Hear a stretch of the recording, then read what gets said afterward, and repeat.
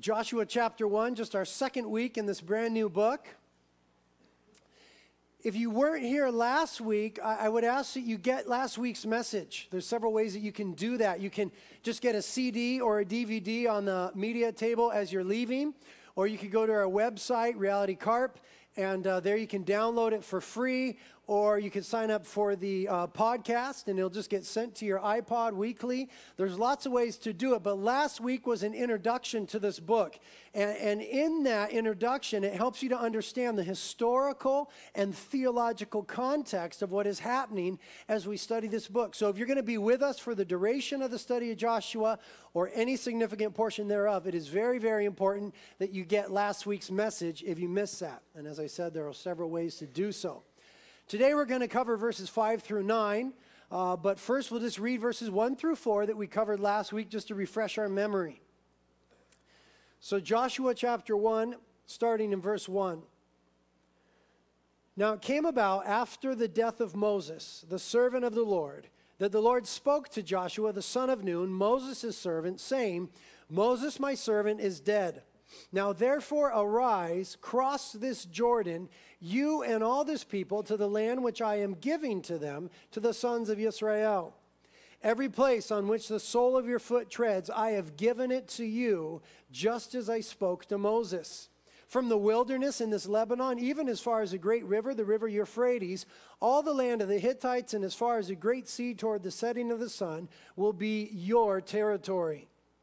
Verse 5 now. No man will be able to stand before you all the days of your life. Just as I have been with Moses, I will be with you. I will not fail you or forsake you. Be strong and courageous, for you shall give this people possession of the land which I swore to their fathers to give them. Only be strong and very courageous. Be careful to do according to all the law which Moses my servant commanded you. Do not turn from it to the right or to the left, so that you may have success wherever you go. This book of the law shall not depart from your mouth, but you shall meditate on it day and night, so that you may be careful to do according to all that is written in it. For then you will make your way prosperous, and then you will have success. Have I not commanded you? Be strong and courageous. Do not tremble or be dismayed, for the Lord your God is with you wherever you go. Let's pray. Lord, this is before us such an incredible passage. It is so rich and so good and so deep and so encouraging. And Lord, I just love your heart as revealed in it, the way that you spoke to Joshua at this moment in history. You were so kind to him, so encouraging. And Lord, many of us today, we're in a similar place. There's giants in the land, there's rivers to cross, there's circumstances that are overwhelming. We thank you that you know about every one of them, and we ask that today you would speak to us, even as you spoke to Joshua. That you would remind us of your wonderful promises, Lord. That you would encourage and strengthen our hearts. That you would be the lifter of our heads, Lord. That your nearness today would be our joy and our strength. That you would speak to us profoundly, Lord, that your word would be to us today as it was Joshua on this day, living and active and sharp and able to go to the very depth of who we are and do a work there. And so, Holy Spirit, we invite you to come and teach us. Father, you know that I feel totally inadequate to teach this text. It is so glorious, Lord. I'm completely humbled just to have it before me. And so, Father, we ask that you would send the Holy Spirit, about whom Jesus said is a teacher of all things. The Holy Spirit, you would come and instruct us. I humbly submit to you, Lord, my thoughts and my mouth, and ask that you'd be the author of both, and that you'd bless us wonderfully in your word today. We ask it together in Jesus' name. Amen. Well, the first thing that we realize as we read through our text, specifically verses 4 through 9, the thing that most prominently pops out at us is that phrase, be strong and courageous. It was repeated 3 times in just a span of 4 verses. And what that tells us is that Joshua, this great leader of Israel, must have been very afraid on this day. Of course he was. You don't say to someone who isn't afraid, be strong and courageous. You certainly don't say it 3 times. The Lord said it over and over and over again. Joshua, be strong and courageous, which means that this man was terrified at this moment. And why wouldn't he be? I mean, Moses is dead. You understand that Moses was the greatest leader Israel had ever known. He was the only leader, really, that Israel had ever known. For 400 years, they had been in slavery to Egypt. It was Moses that God raised up to bring them out of Egypt. Moses was the one who delivered them from the hand of Pharaoh by the power of the Lord. Moses was the one who stretched his rod over the Red Sea, and it was parted. He was the leader who led them through the wilderness, and it was under his leadership that they saw God's provision for even the things that they would eat and the direction that they would go. It was under his leadership that they experienced great victories. Israel knew nothing of freedom apart from Moses. He was everything to them. And now Moses is dead, and Joshua is supposed to lead. And Joshua had been the servant of Moses.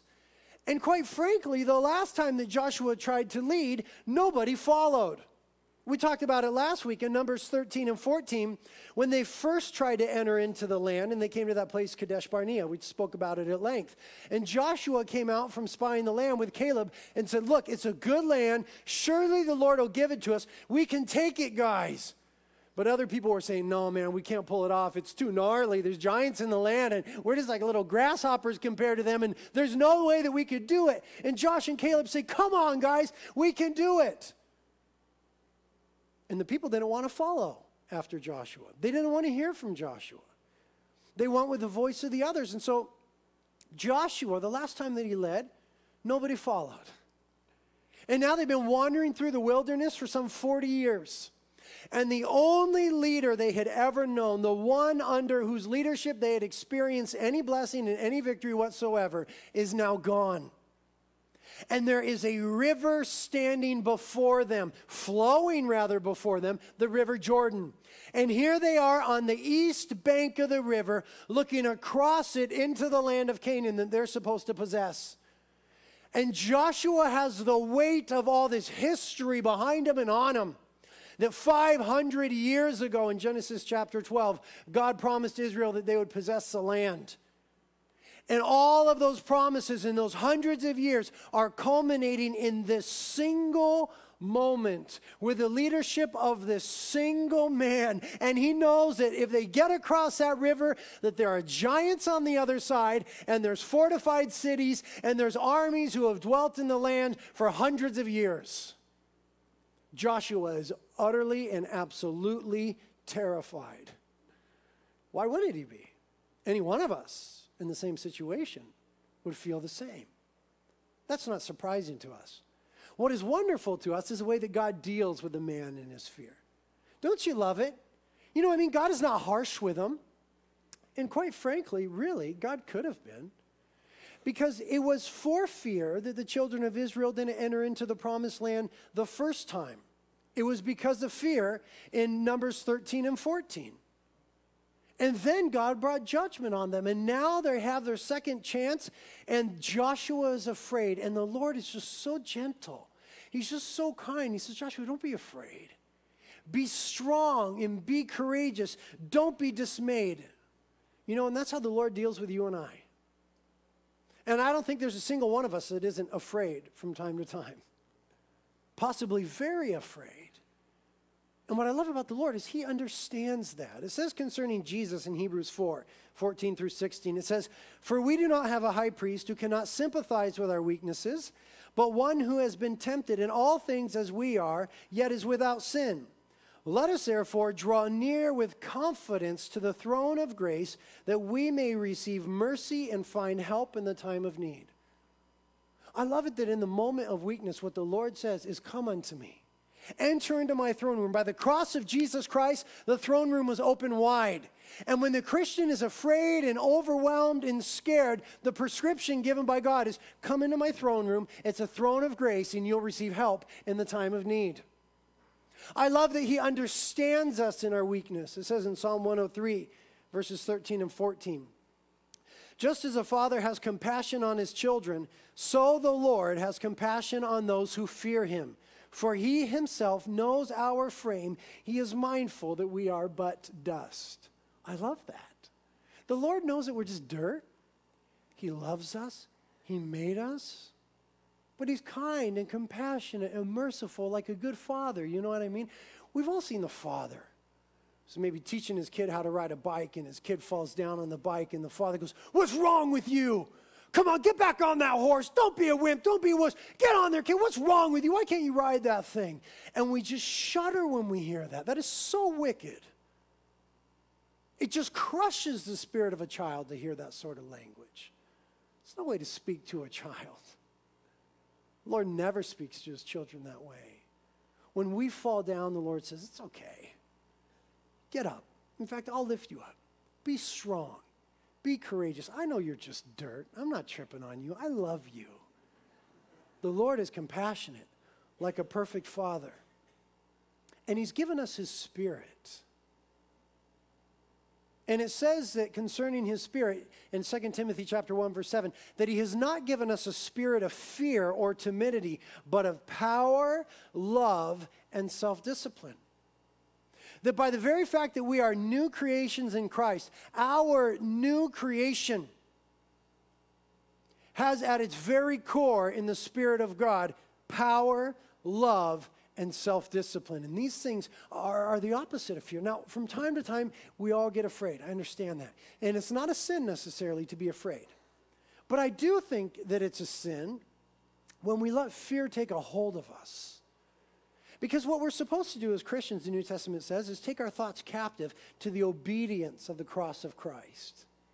And on the cross of Jesus Christ, God won the victory over sin and death and the enemy.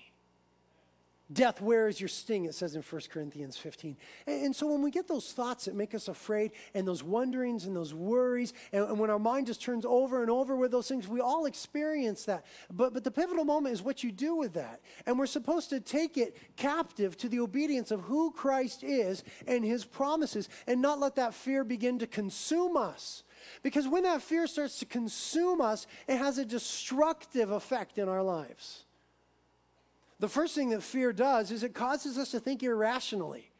When we let it take hold of the core of our being and we let it really start to work us over, we get irrational in that fear. That's what happened to the children of Israel when 40 years prior they were supposed to enter in at Kadesh Barnea, again, Numbers 13 and 14. They were afraid, and in their fear they got irrational. They begin to say, "Wait a minute, we're just like little grasshoppers in the eyes of those giants, and there's no way that we could ever do it, and we were better off as slaves in Egypt." I mean, that is utterly irrational what they said in Numbers 14. But you see, that they were being driven by their fear now instead of by the Word of God and the promises of God. The second thing that's so destructive about fear when we let it take hold of us is that fear nullifies faith. Fear is the opposite of faith. Faith is trusting in who God is and what God has said, and then acting upon that. But you see, fear paralyzes the child of God. Fear paralyzes a Christian. We're to be moving ahead, conquering the land, taking the land, moving in the promises of God. Yes, it's frightening.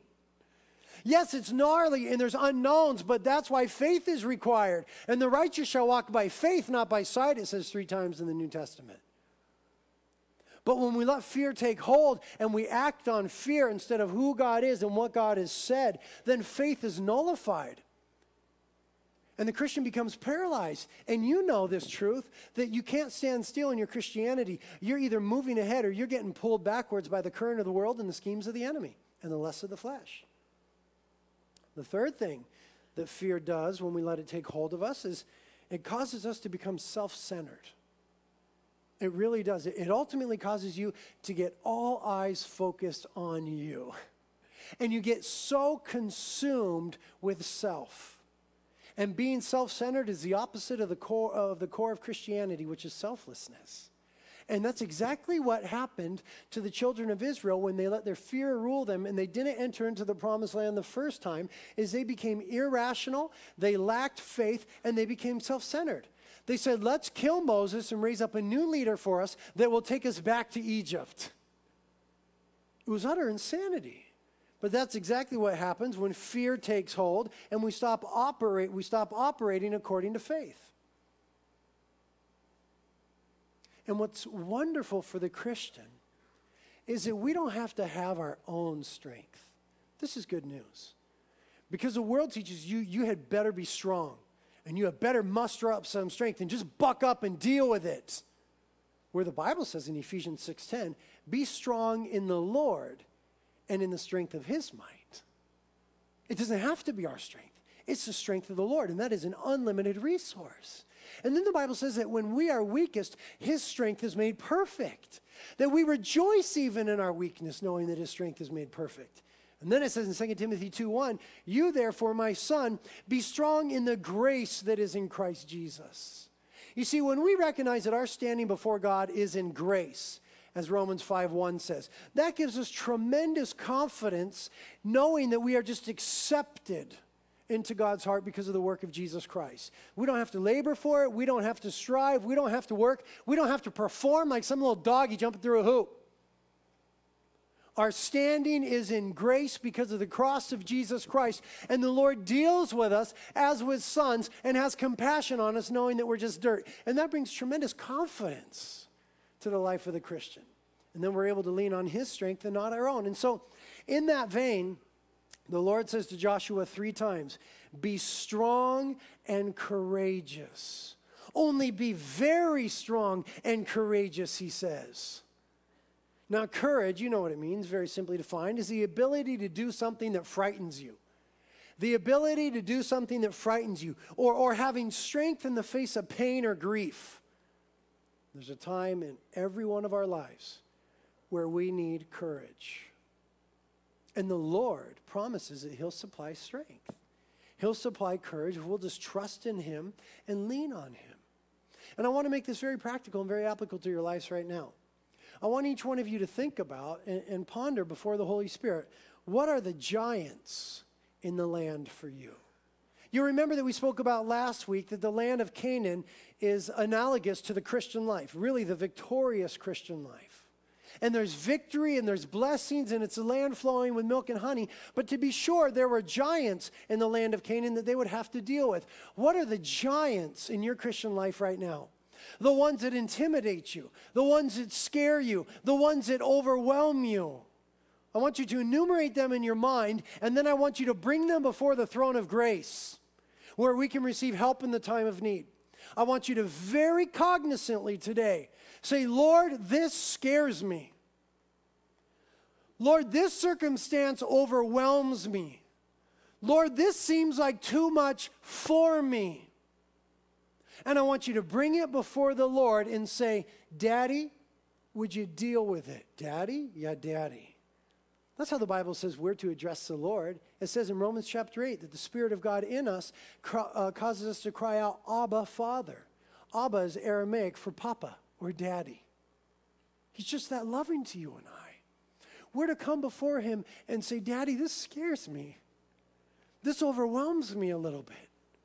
Papa, would you handle this for me? It's too much for me. The Lord's always going to do that. Now understand.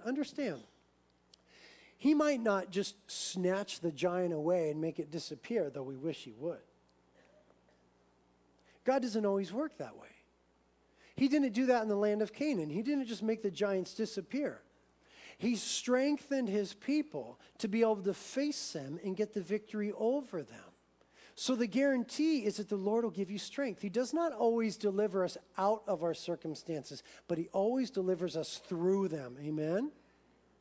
So don't expect him to just, make the giants disappear, but do expect God to give you strength when you bring those giants before his throne of grace to see you all the way through. The other question I'd like to ask you is, what rivers are raging before you that are keeping you from the promises of God? Because they were on the east bank of the Jordan River now. And the promises were on the west bank at this time. They had to enter into the land of Canaan. And next week we'll see how they crossed that Jordan River. But before they got into the promises and the blessings, and yes, even the battles, there was this river raging before them. What river is separating you from the promises and blessings of God? What powerful flow is keeping you from all that God has for you. It may be that it's some relationship that has gotten out of control and you know it's not right and it doesn't glorify God and it's not going in the right direction, but it's such a powerful flow in your life. Lord wants to bring you through it today into his promises and peace. It may be that it's some sin that you're caught up in and it's just like you're just getting ripped downstream and you're so terrified of that thing. Lord wants to bring you out of it and through it and into his promises and his peace. It may be that it is a raging river of bitterness in your life. And it has got you so cut off from the power and the promises and the blessings of the Lord because you are so caught up on that east bank. Man, the Lord wants to deliver you from that today if you'll just ask him. If you'll just surrender and repent and bring it before him. What river is flowing so powerfully it's got you cut off from the promises of God? God wants you to cross through it this year. What giants are in the land? God wants to give you the victory over those things. Now, notice what he gives to Joshua in the midst of Joshua's fear. He gives him three things. First of all, he gives him the promise of the land. Then he gives him the promise of his presence. And then the promise that he will keep his word. We already talked about the promise of the land last week. And he reassures him of the promise right here. I love that whenever we need it, the Lord will reassure us of his promises. That's why he's given us a written word. You know, it's super cool that he wrote the word down for us. He didn't have to. You know, Abraham didn't have the written word. But he gave us a written word that anytime we need to be reminded of the promises of God, we can open it up. And here's a whole book of them. And not only that, but he's given us his Holy Spirit. And Jesus said that the Holy Spirit will bring to remembrance all that the Lord taught us. And so if you'll read your Bible, in the moment of need, in the dire moment, the Holy Spirit will bring to remembrance that very promise of God that you could apply to your life and lean on to get you through that moment. If you never read your Bible, then the Holy Spirit can't bring it to remembrance. You can only remember something you once knew. If you read your Bible, you may feel like you're forgetting it, but you just hide it in your heart. You just soak it in.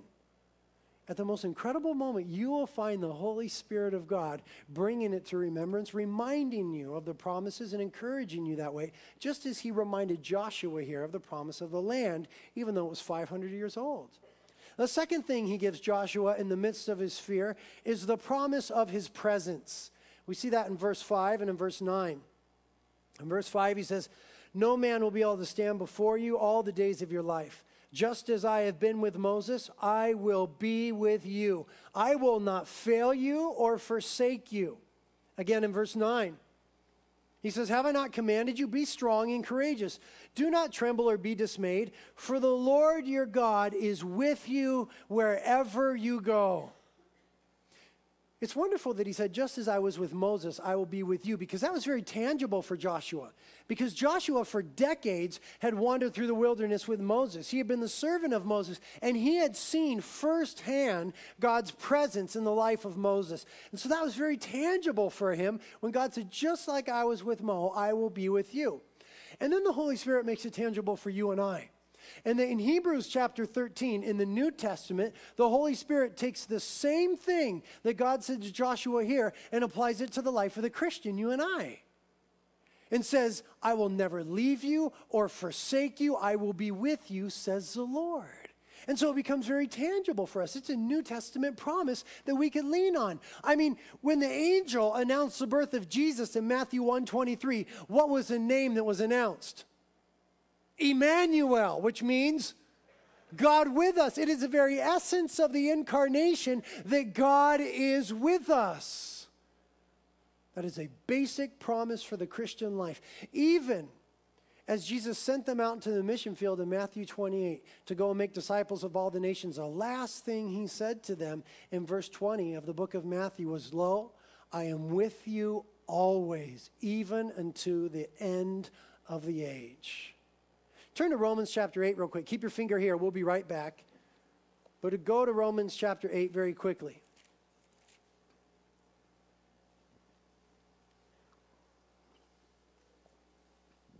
There we'll read a phenomenal passage of Scripture, no doubt familiar to most of you. Doesn't take any commentary on my part. We'll just read it. It's so powerful in what it says. Romans chapter 8, starting in verse 31. Romans 8:31. What then shall we say to these things? If God is for us, who can be against us? He who did not spare his own son, but delivered him up for us, how will he not also with him freely give us all things? Who's going to bring a charge against God's elect? God is the one who justifies. Who's the one who's trying to condemn? Christ Jesus is he who died, yes, rather, he who was raised, who is at the right hand of God, and who also intercedes for us. Who's going to separate us from the love of Christ? Shall tribulation? No. Distress? No. Persecution? No. Famine, nakedness, peril, or sword? No. For just as it is written, for thy sake we are all being put to death all day long. We were considered as sheep to be slaughtered. Verse 37, but in all these things we are more than conquerors through Christ who loves us.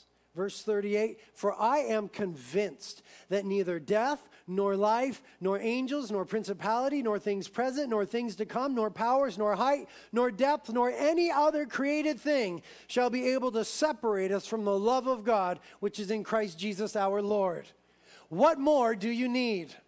That is an absolute promise of God, and God has proved himself throughout history to be faithful. And the Apostle Paul, who was smarter than you,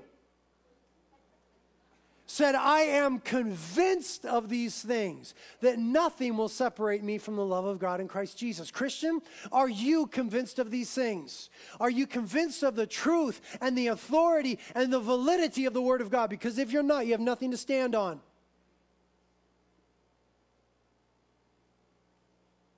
When God sent Joshua into the land, he sent him in with his Word. And his Word was to be his guide. And he would draw encouragement and strength and direction and lean on the promises of the Word of God that had now been put down in written form for him by Moses in the form of the first 5 books of the Bible. And Joshua accepted it as the very Word of God. Do you accept it as the very Word of God? Because it is. And if it is, there is no end to the strength that is available to you. There is no end to the encouragement, as we see there that God promises us his presence always. Back in Joshua now, the third thing that God promised Joshua in his moment of fear was that God would keep his word. He said, I will keep my word. I will bring you into the land just as I have said, and if you obey my word, you will have success. So we can believe God's word, we can lean on God's word, we can see those promises, and we can know that God will always keep his word. Jesus said in Matthew 24:35, heaven and earth may pass away, but my words will never pass away. Doesn't it say in Philippians 1 verse 6 that God is faithful to complete the work that he's begun in us? And Joshua testified about this at the end of his life. God said, I will be faithful to my every word. I will fulfill everything I said I would. And on Joshua's deathbed, he testifies about it. Turn back to Joshua 23. Go to Joshua 23, the end of the book, second to last chapter. And here we have the testimony of Joshua, this great leader of Israel, at the end of his life. Joshua 23, verse 14. He says, now behold, he's speaking to all of Israel. He says, today I'm going the way of all the earth. That means that he's going to die. And you know in all your hearts and in all your souls that not one word of all the good words which the Lord your God spoke concerning you has failed. All have been fulfilled for you. Not one of them has failed. That's the testimony of his life. Man, he was terrified at the beginning of this journey. When he was on the east bank of the Jordan, there was fear in his heart. But God gave him a promise, and God said, I will be faithful to my character and my word. And now Joshua goes in, and for decades he battles. And at the end of his life, when he's dying, he's able to stand before the whole congregation and say, you guys know this is true. That God has fulfilled every single good thing he ever said he would do. He did not fail on a single one of them. That's an eyewitness account right there. God's going to be faithful to you just like he was to Joshua. God has no favorites. He's going to be faithful to you in the very same way. What is interesting to me, though, is that he didn't give Joshua any explanations as to how he would accomplish those things. Did you notice that? He didn't say, okay, Joshua, now I'm going to accomplish these things, and you're going to accomplish these things with my help, and here's how we'll do it. A, B, C, D, and subpoint 1, 2, and 3. He never says that. He never gives them any information about the how. He just says, go. And the reason for that is because God's people are to live on God's promises, not on explanations. We're to walk by faith, not by sight. And I think it's very condescending of us to ask the Lord for explanations. And yet we do it frequently. God, why? I need to know why. God, why? God, how could you do this to me? God, I need to know. Before I go, I need to know. God, show me. Listen, first of all, who are we that we should speak to the Lord in that way? He doesn't have to answer to men. Secondly, he has designed the Christian life and he has ordained it to be such that we should walk by faith and not by sight. And if he gave you the plan, point A, B, and C, and D, you would walk by sight and not by faith. And you know what that would mean? That would mean you're not leaning on the Lord. And you know what that would mean, because we have wicked hearts, is that we would soon depart from the Lord. If the Lord gave you the 10-year plan today, you would stop praying tomorrow, which is why he doesn't. But you can be absolutely sure that when he's leading you, if you'll step out in faith, though there be ambiguity and uncertainty and giants and even overwhelming odds, if you will just step out in faith, you could absolutely trust that at the appropriate moment, the Lord will give you the next step. He's never let anybody down in history. He's not going to let you down. He's absolutely faithful in that way. He's absolutely faithful. Hebrews 10:23 says so. It says, let us hold fast the confession of our hope without wavering, for he who promised is faithful. And Lamentations chapter 3, verses 22 and 23 says, the Lord's loving kindness indeed never ceases, for his compassions never fail. They are new every morning. Great is thy faithfulness, O Lord. The Lord is faithful, and we need to lean on that fact. Now, the Lord told Joshua to be courageous. And each one of us in our lives is going to have to be courageous. There's going to be trials and tribulations. Jesus said that there would be. And for any Christian to have real courage, two things have to take place. For any Christian to have real courage, two things have to take place. It took place in the life of Joshua. Number one, all outside sufficiencies and dependencies have to die. All the other things that we lean on, draw comfort and resource from, have got to go. That is why the book of Joshua starts with the phrase, now it came about after the death of Moses that the Lord spoke to Joshua and said, arise and cross the Jordan. There is no question that Joshua leaned heavily upon Moses. Why wouldn't he lean heavily upon Moses? He was the only leader Israel had ever known up until that point. He was a great leader of Israel. Any victory that Joshua had ever tasted was under the leadership of Moses. Any freedom he had ever seen was under Moses' leadership. Any blessings that they had ever experienced in the wilderness wandering was under the leadership of Moses. Of course he leaned on Moses. But for him to now have courage in his day, and the day of trial and testing, Mo had to go. Moses had to die that Joshua might have courage. And so it is in the life of every Christian. If we are going to have true courage and take the land of Canaan, so to speak, the fullness of what God has for us, our other sufficiencies and dependencies are going to have to pass away. Let me ask you a third question now today. I've already asked you, what are the giants in the land you want God to deal with? What is the fast-flowing river before you that's cutting you off from the promises of God? The third question I'll ask you is this. What in your life needs to die that you might have true courage in the Lord? Perhaps it's a relationship that's become a crutch for you. It's not of the Lord, or you're just leaning on it more than the Lord. You know, it's not an infrequent thing that a person becomes an idol in the heart of another person. Perhaps it's some financial reality that you become blessed with. And you don't need to pray anymore, give us this day our daily bread. And so you don't pray that. And there's come a departure in your heart from really trusting in the Lord. What needs to die in your life? Perhaps it's some church affiliation or some faith in a movement or some silly pastor. What is it that needs to die in your heart today that you might fully lean on the Lord? Realize that Jesus Christ, who loves you, will go to great lengths to deal with those other sufficiencies and dependencies. Because ultimately they become idols in our lives if they're not dealt with. Tomorrow, in your one-year Bible reading, you'll read the last half of Matthew chapter 14. And there you'll read the story about when Jesus made the disciples get into the boat and go to the other side. It'll be the first verse that you read tomorrow morning in your one-year Bible. It says that Jesus made the disciples get in the boat. That word made, anakazo in the Greek, is a military term. It means he compelled them. He absolutely forced them. They had no choice. He made them get in the boat and to go to the other side. Jesus didn't go with them. Now, certainly they wanted the Lord to be with him. You know, he just fed the 5,000, and he's the Lord after all. And, Lord, won't you come with us? No, get in, go. Well, fine. They get into the boat, and they go to the other side. Now, before they get to the other side, what happens? You're familiar with the story. A storm comes.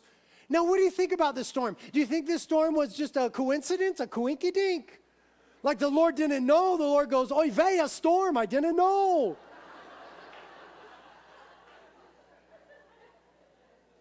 Storm was not a coincidence. The storm was ordained by God. Book of Colossians says that Christ Jesus created all things. He made this storm, and then he made the disciples get into the boat, and he sent them into the storm. Why? Because there were some self-sufficiencies he needed to deal with in them. And so they get out there and they get in the storm, and the storm is severe. And it says in the text that the boat was subject to the waves, which means literally in the Greek it was under the waves. The boat was sinking. And it says that Jesus did finally come to them, but not until the fourth watch of the night. The fourth watch of the night is between 3 a.m. and 6 a.m. They got in the boat before it was dark. That means they've been in the boat for at least 9 hours. 9 hours in a storm where they are sinking. Why? Why 9 hours? Do you think the Lord was late? Oh, sorry, boys, I was up on the mountain doing some stuff. The Lord wasn't late. The Lord came at the perfect time. The Lord came when they finally got to the end of themselves. There's a tremendous amount of self-sufficiency in them. And he hit them at the very core of it. They were fishermen. Every night of their God-given life, they've been out on that lake fishing. And they've been in many storms before. This one was different. It was God ordained. And at the perfect moment, when they're at the very end of themselves and they've exhausted every other resource and they've had to surrender every other sufficiency and dependency, Jesus Christ comes walking on the water. The very circumstances that threatened their existence a moment before, the Lord walks on it and he says, be still, and he calms the waves. At that moment, the boys saw the Lord like they had never seen him before. It says at that moment that they worshiped him. They had a brand new revelation of who he was. More than ever now, they understood God. They didn't understand him in the midst of the miracles. They didn't understand him fully just from the teachings. It wasn't until they got rid of all other sufficiencies and dependencies that they really saw Jesus. The Lord is going to send you into storms. And when he does it, you need to know that he does not do it to sink your ship. He does it to settle your soul. To settle your soul once and for all on the realization that he is God and he is trustworthy and every other idol shall be cast down. If we're going to have true courage in this Christian life, we've got to get rid of every other sufficiency and dependency. The second thing that has to function in the life of the believer to have true courage is this. The Word of God must become supreme. The Word of God must become supreme. This is what God did for Joshua. He took away Moses, but he gave him the Word. And he said, you shall be very careful to read the Word, to talk about the Word, and to observe the Word.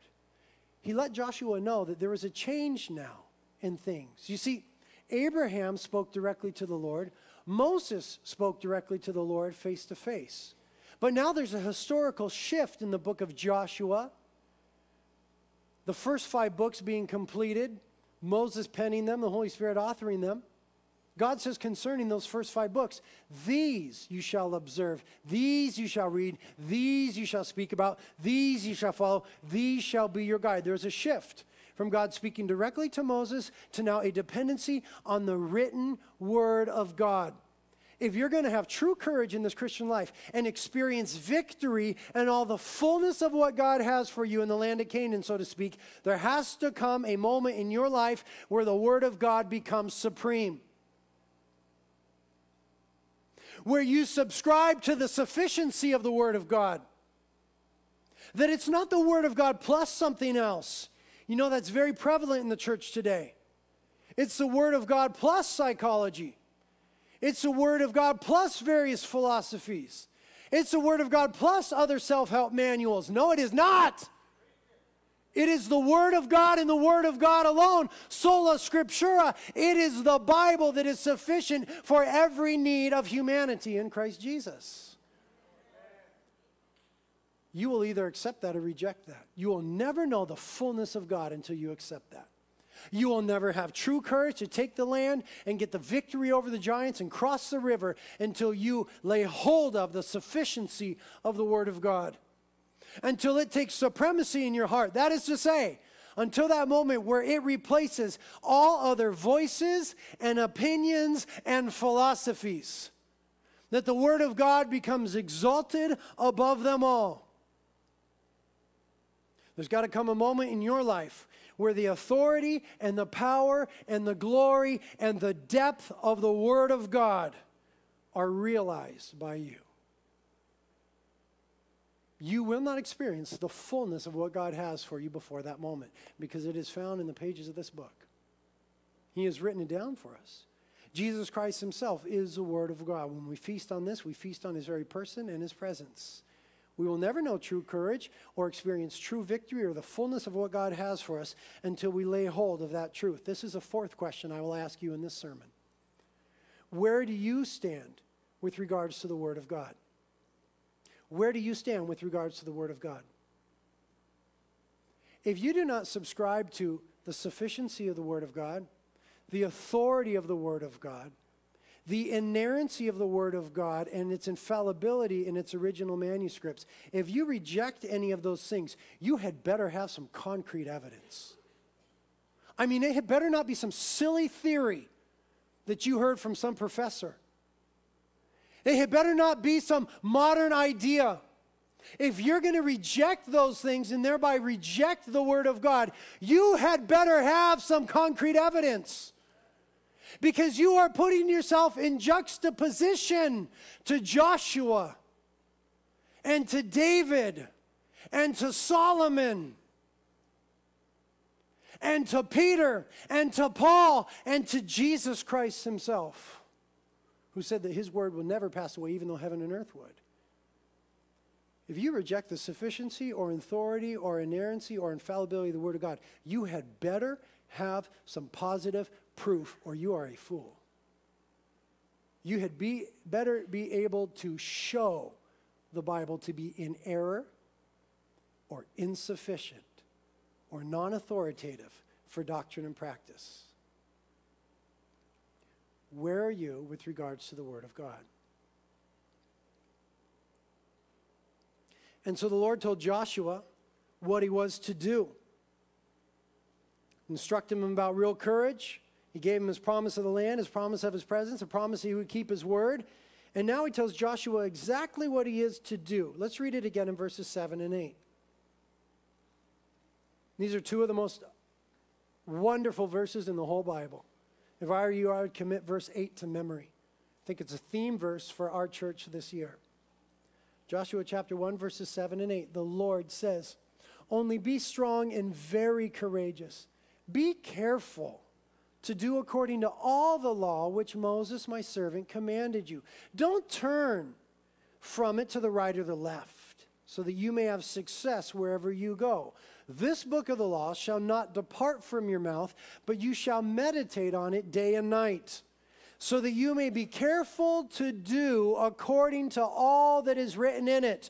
For then you will make your way prosperous, and then you will have success. The Lord told Joshua exactly what to do. He was to know God's word, to talk about God's word, to meditate on God's word, and to obey God's word. Now, the same things are true for you and I if we're going to conquer the land. Remembering the land of Canaan, though it's a literal, physical, historical land, it is analogous to the victorious Christian life. And if we're going to experience a victorious Christian life, we must know God's word, talk about God's word, meditate on it, and do it. Did you know that the New Testament says that it is a shame for the Christian not to know God's word? 2 Timothy chapter 2, verse 15. Says, work hard to present yourself to God as a workman who need not be ashamed, but handles accurately the word of truth. The Bible says that we ought to work hard in knowing the word of God. And in fact, we ought to be defined as workmen who deal with the Bible and who handle it accurately. And if we're not, that there's some shame involved in it. Of course there's shame in that. I was teaching at a missions conference yesterday down in San Diego, and I spoke to some adults, and then I also spoke to youth, and the youth was the most fun part. We had a question and answer time with them, and people were asking me questions about creation and the validity of the Bible and stuff like that, and this one sweet little girl, she asked this question. She said, if God is real and God is so wonderful like you say, then how come he doesn't make himself seem better than the things of the world? How come he doesn't make himself seem better than money and possessions and all these other things? I said to her, sweetheart, it's a very brave question and very honest question. Thank you for answering that. But I'm going to be very honest in answering that. The reason that those things seem so attractive to us is because of the absolute sinfulness of our hearts, and no other reason. God is infinitely more wonderful than anything this world has to offer. And if we don't see that, it's because our perspective is skewed. If we don't see that, it's because of the sinfulness of our hearts, not some deficiency in God. In the same way, the Bible declares itself to be more desirable than gold and silver. Keep your finger right here. Go to Psalm 19, if you would, please, very quickly. I mean, boogie over to Psalm 19.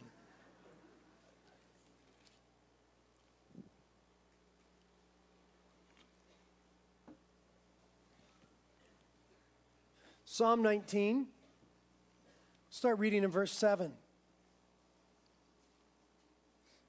Psalm 19, verse 7, it says, the law of the Lord is perfect, restoring the soul. The testimony of the Lord is sure, making wise the simple. The precepts of the Lord are right, rejoicing the heart. The commandment of the Lord is pure, enlightening the eyes. The fear of the Lord is clean, enduring forever. The judgments of the Lord are true, they are righteous altogether.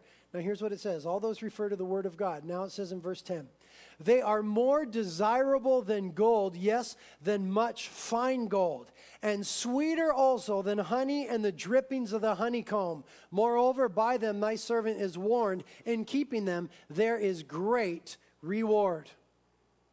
The Bible declares that the word of God is more desirable than gold and much fine gold, and that it is sweeter than honey and honeycomb. Let me just say in all humility, as one of you to you, that if there is in your Christian heart no desire for the word of God, that is sin. It's because your heart is distracted with self and the material things of the world. Martha, Martha, you are worried and bothered about so many things, but Mary chose the good part, that which shall not be taken away from her. All she was doing was being seated at the Lord's feet, listening to his word. If there's no room in your heart for the word of God, no hunger in your heart for the word of God, my brother, my sister, whom I love, I humble myself before you, but you are in sin.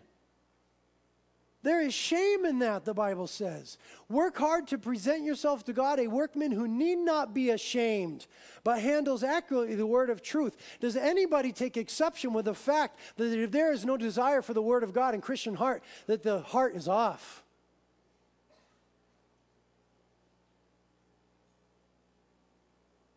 Don't get condemned.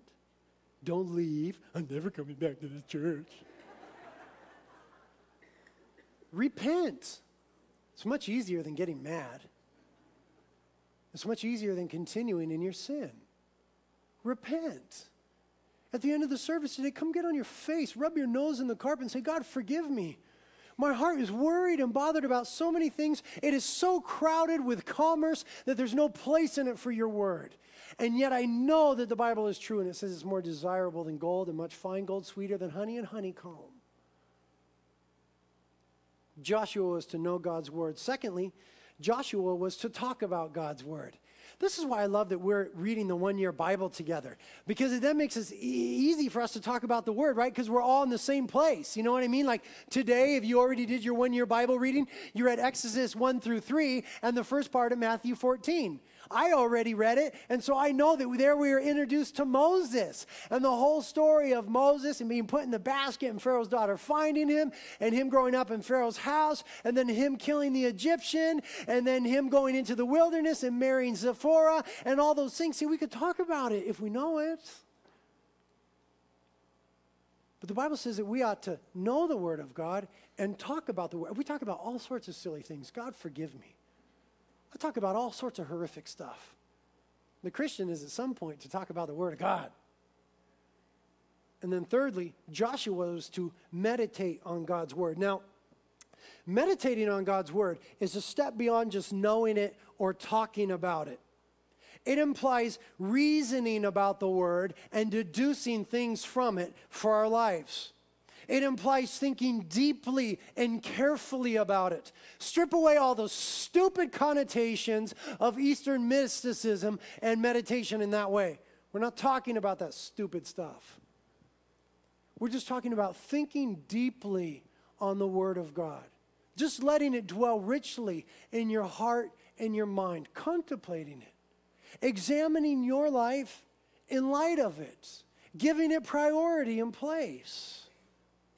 If to read the Word of God is to eat it, so to speak, reading attentively is like eating the Word of God, the meditation is like digesting the Word of God. And it's not until we digest something that it becomes a part of us. You've got to meditate on and digest the Word of God, and then it becomes a part of you. And then that wonderful truth takes place that what goes in eventually comes out. Man, I want more of Christ coming out of me, less of me. I want more of His Word flowing forth from my life. So I got to put more of it in and meditate on it and let it become part of me and deep in me and let it take root in the very core of where I think and how I make decisions and how I express myself. You see, here's the problem in Christianity today, is that very few Christians practice meditating on the Word. Most Christians today think that the successful Christian life is just going to church, paying a little bit of attention to the sermon, but not too much, having a few Christian friends, and then going on with their life business as usual. And they think that that is successful Christianity. That is not successful Christianity. What happens in that mindset when people fail to meditate upon the Word of God is they inevitably begin to look like the world around them. Because we are bombarded with the message of the world 24/7 from every direction. And if you're not combating that with the Word of God and the truth of God and the precepts of God and the promises of God, then those things are going in and you're digesting those things. And those things are taking root in your life. And they begin to author your thoughts. And they influence your mind instead of the Word of God. And now we just look like the world around us. And we say to people, hey, you ought to become a Christian. And they say, why? Oh, because Jesus is awesome. And they say, how would I know? You don't look like Him. I don't know what He looks like, but if He looks like you, I'm disappointed. Because so much of the modern church just looks like the world around them. Because we haven't meditated on, we haven't digested the Word of God. It hasn't gone into the very core of who we are and influenced that. And so we don't look like Christ. We look like the world. And we sound like idiots when we say get saved. There's no authority in that message at that point. What is missing in Christianity today, the reason why we make such a small impact in society, is because very few Christians are willing to slow down and spend the time to take deep, genuine, persistent meditation on the Word of God. God told Joshua, you need to know the Word, you need to talk about the Word, you need to meditate on the Word. And the last thing he said to him, and the last thing I'll say to you, is that Joshua was to obey the Word. I mean, can you indulge me? Can we read verses 7 and 8 one more time? Just look how profoundly the Lord says that. Only be strong and very courageous. Be careful to do according to all the law which Moses my servant commanded you. Do not turn from the right or the left. Don't veer off the path even a little bit, so that you may have success wherever you go. This book of the law shall not depart from your mouth, but you shall meditate on it day and night, so that you may be careful to do according to all that is written in it. Then you will make your way prosperous, and then you will have success. God told Joshua, you need to be very careful to obey the Word. And there's this incredible principle in the Bible that God always blesses obedience. Very few of us believe that. If we really believed it, we would obey the Lord more. Because we're greedy for God's blessings. We want His blessings. A sure way to experience maximum blessings of God is to obey His Word. That's what it says in Psalm chapter 1. Obey His Word. But the converse of that is when we don't obey His Word, destruction comes into our lives. God has ordained it to be such. It has always been such. Deuteronomy 28, verses 58 and 59 says this: if you are not careful to observe all the words of this law which are written in this book, to fear this honored and awesome name, the Lord your God, then the Lord will bring extraordinary plagues on you and your descendants, even severe and lasting plagues, and miserable and chronic sickness. Now, we are living in the age of grace. And when we disobey God, He does not necessarily always bring destruction and sickness into our life. But it's very clear in the New Testament that some sickness was caused by sin. And furthermore, doesn't it say in Galatians 6:7, do not be deceived, that which you sow you shall also reap? Sow to the flesh, you will reap of the flesh. God will not be mocked. We will reap what we sow. And if we sow obedience, we will reap blessings. If we sow disobedience, if we ignore what the Word says and we go in the own way, we will reap the consequences of that. There's no question about it. Proverbs 16:25, there's a way that seems right to man, but in the end, that way is death. God said, Joshua, it's very simple. If you know the Word and you talk about the Word and you meditate on it and you obey it, you will be prosperous and successful. Not in the worldly sense, okay? Not talking about God's going to give you more money. He might. But it's talking about every spiritual blessing which is ours in Christ Jesus, Ephesians 1:3. If we obey Him, He will bless us, I think, more than we're even willing to be blessed. I think God is willing to bless His people to the point where it's almost embarrassing for us. If we'll just heed Him, if we'll just obey Him. And the very last thing I'll say, preachers always lie. When they say in closing, it means there's 10 more minutes. But the second time they tell the truth. This is really the last thing I'll say is this. It's just very short, one sentence. Their victory in Canaan was absolutely and utterly dependent on their obedience to the Word. Period.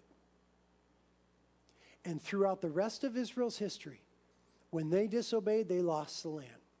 When they obeyed, they conquered. And so it is with you and I. Our victory in this Christian life is dependent on our obedience. Not because anything is earned. It's already accomplished by the Lord, by the cross of Jesus Christ. Remember, he said in the past tense, I have already given you the land. He's already given us every spiritual blessing in Christ Jesus. It's in the past tense. That verb is in Ephesians 1:3. It's not performance-oriented. He's already given it to us, but we do need to lay hold of it by faith. We do need to walk in it. Everywhere that you walk shall be your territory, he said to Joshua. And when they obeyed man, they were blessed. And when they didn't, they experienced defeat. So it is in our lives. If your Christian life seems to be more defeat than victory, I'll bet everything that I have that there's a deficiency in your diet concerning the Word of God. If you find yourself sinning way more than you think you ought, I will wager in all confidence that there's a deficiency in your life concerning digesting and doing the Word of God. It's very simple. Obey the Lord, he will bless your socks off. Amen? Lord, thank you so much for your Word. We're very challenged today, Lord, by it, and yet very encouraged about your faithfulness. We believe you, Lord. We believe all these promises that you are good and faithful and true. We ask that today, Lord, you'd help our unbelief. If there be any way that we turn to the right or the left, or we've let go of the sufficiency of your word, or we're just not trusting you for a difficulty in our life, or we're overwhelmed and taken by fear because of the giants in the rivers, Lord, strengthen and encourage us today.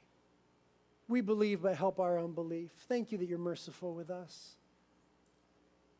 Anything that we're leaning on other than you, help us to repent of today, Lord. Guys, I just want you to do business with the Lord. The carpets are here for you to just come and get on your face before him. Communion is here to remember his faithfulness, and the prayer team is here to help you. Let's do business with this awesome God.